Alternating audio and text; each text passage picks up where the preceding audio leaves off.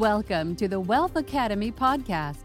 Wealth is more than just money, where you will hear leading professionals share expert advice on how to become financially free, generate wealth, and legacy wealth. If you want to discover how to enhance your money mindset through strategies, tools, and techniques, then this is the podcast for you.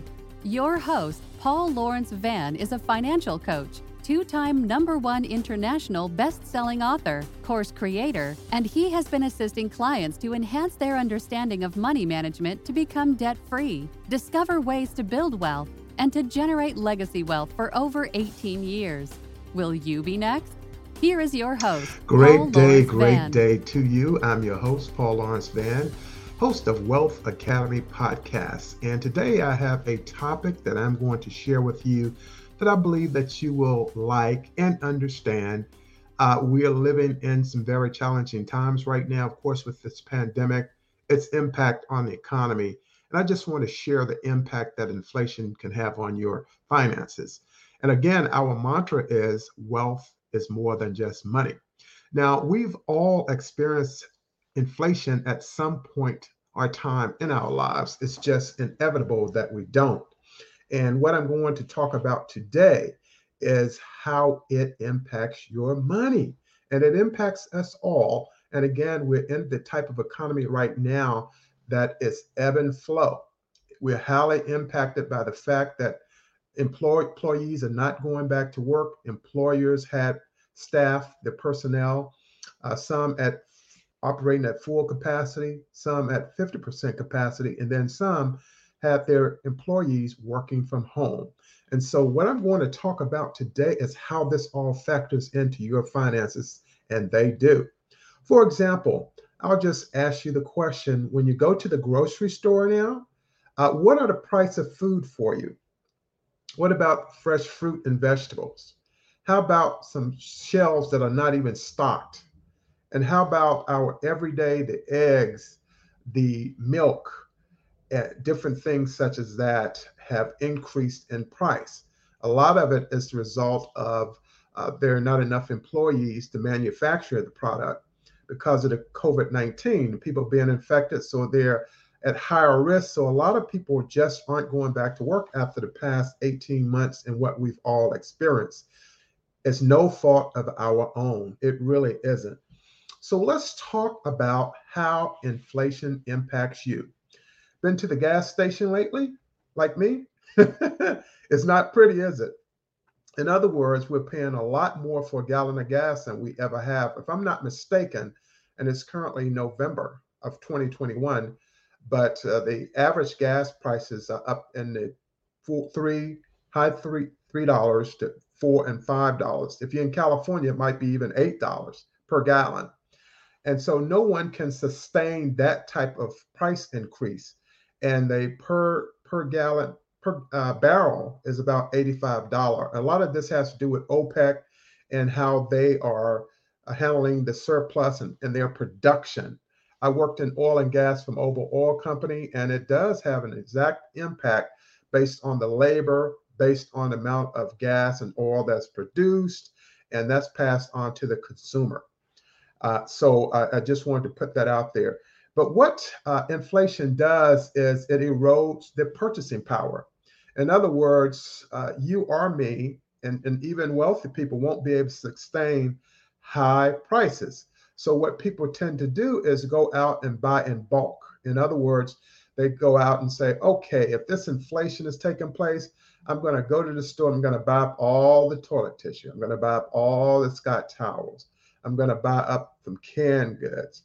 And people start stocking stuff, water and everything, because they know that the prices are going to continue to go up. Even if you were to go to the grocery store and you were to purchase groceries, when you look at your tab, depending on where you're shopping, the prices have gone up. And there tends to be fewer employees in the store to assist you. And so it all has a chain reaction that's taken place.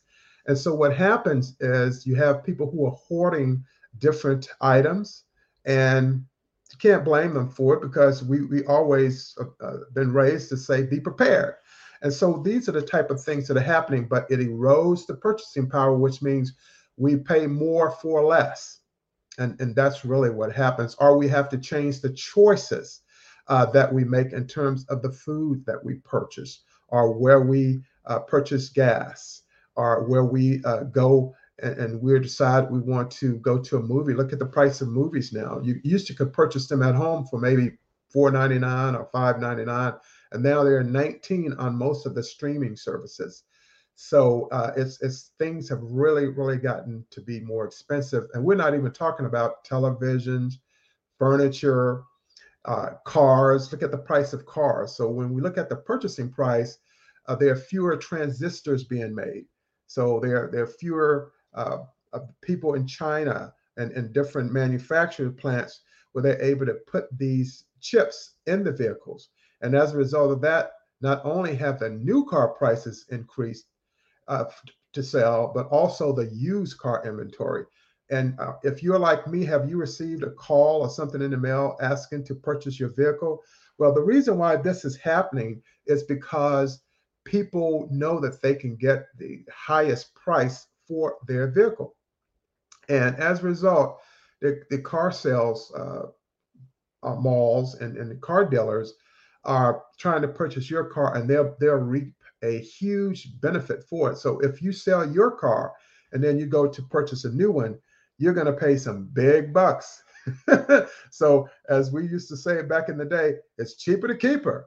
Keep that car, get those repairs and maintenance done, find you a really good mechanic at the local mechanic, shop local, of course, and they will help you. So getting back again, number one is it rolls inflation, and then it encourages spending. And so what I mean by that is kind of what I explained earlier. People tend to go out and shop in bulk. They pack their car down, they take it home, and people say, well, other people can't purchase it. Well, it's not really their fault. You have to kind of beat people to the punch, so to speak, and get out there and take care of what you need. Stockpile some canned goods or cases of water, whatever it may be, because we truly don't know what's going to happen the next second. We don't know. So it's better to be prepared than not. And so inflation definitely encourages that. And then it also causes more inflation because we have less of a commodity, products and services of which to purchase. So it increases the price that one has to pay. In many ways, it's an investment. And so we want to be able to invest wisely. And by investing wisely, we have to do some comparison shopping because inflation will do that to you. And what it's saying is that the interest rates and the inflation rate, they all have a value associated with it. They're interrelated.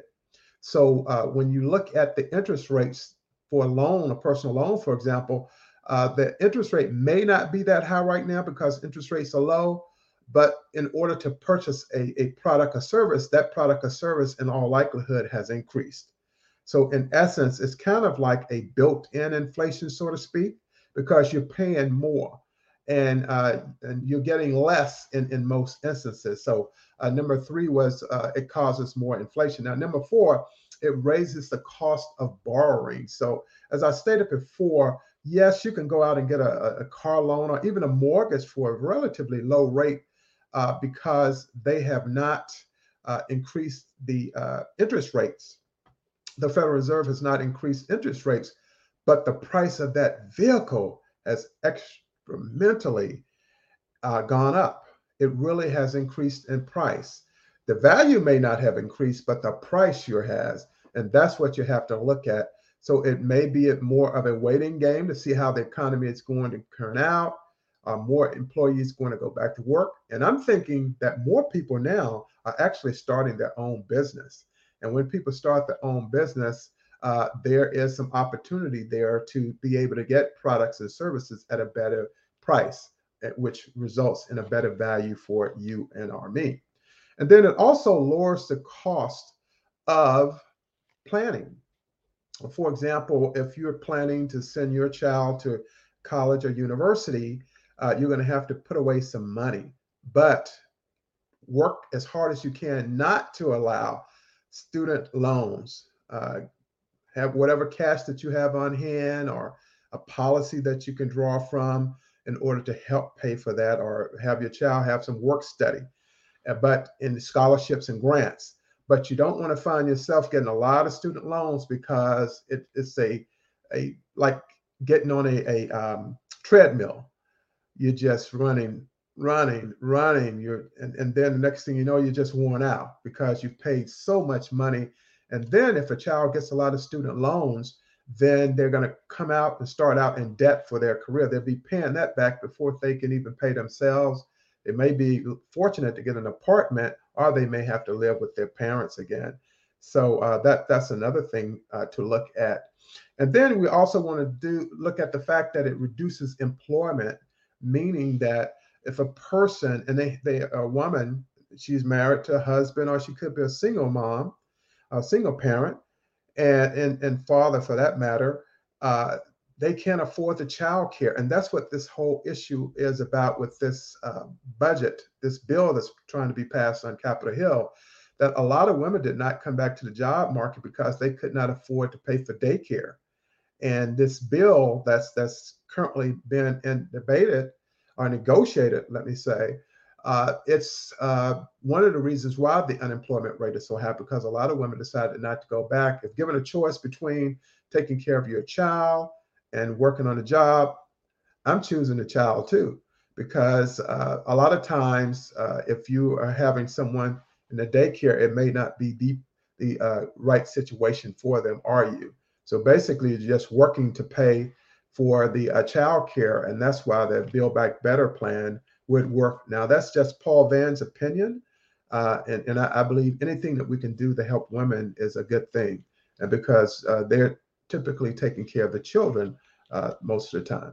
And then it also increases growth, which means that a lot of times we have a company or a business, and they may very well not be positioned to actually grow. And inflation can increase that growth for them. And it's something that a lot of people don't consider from a personal standpoint. It may not impact you that much, but for a company, it definitely does. And that's something that we should all consider. And one of the things that it does is that when we look at a central bank, which we don't really think about ourselves, they push up interest rates, and then inflation discourages savings, since the purchase power of deposits erodes over time. So that's part of what that does when it looks at from that standpoint.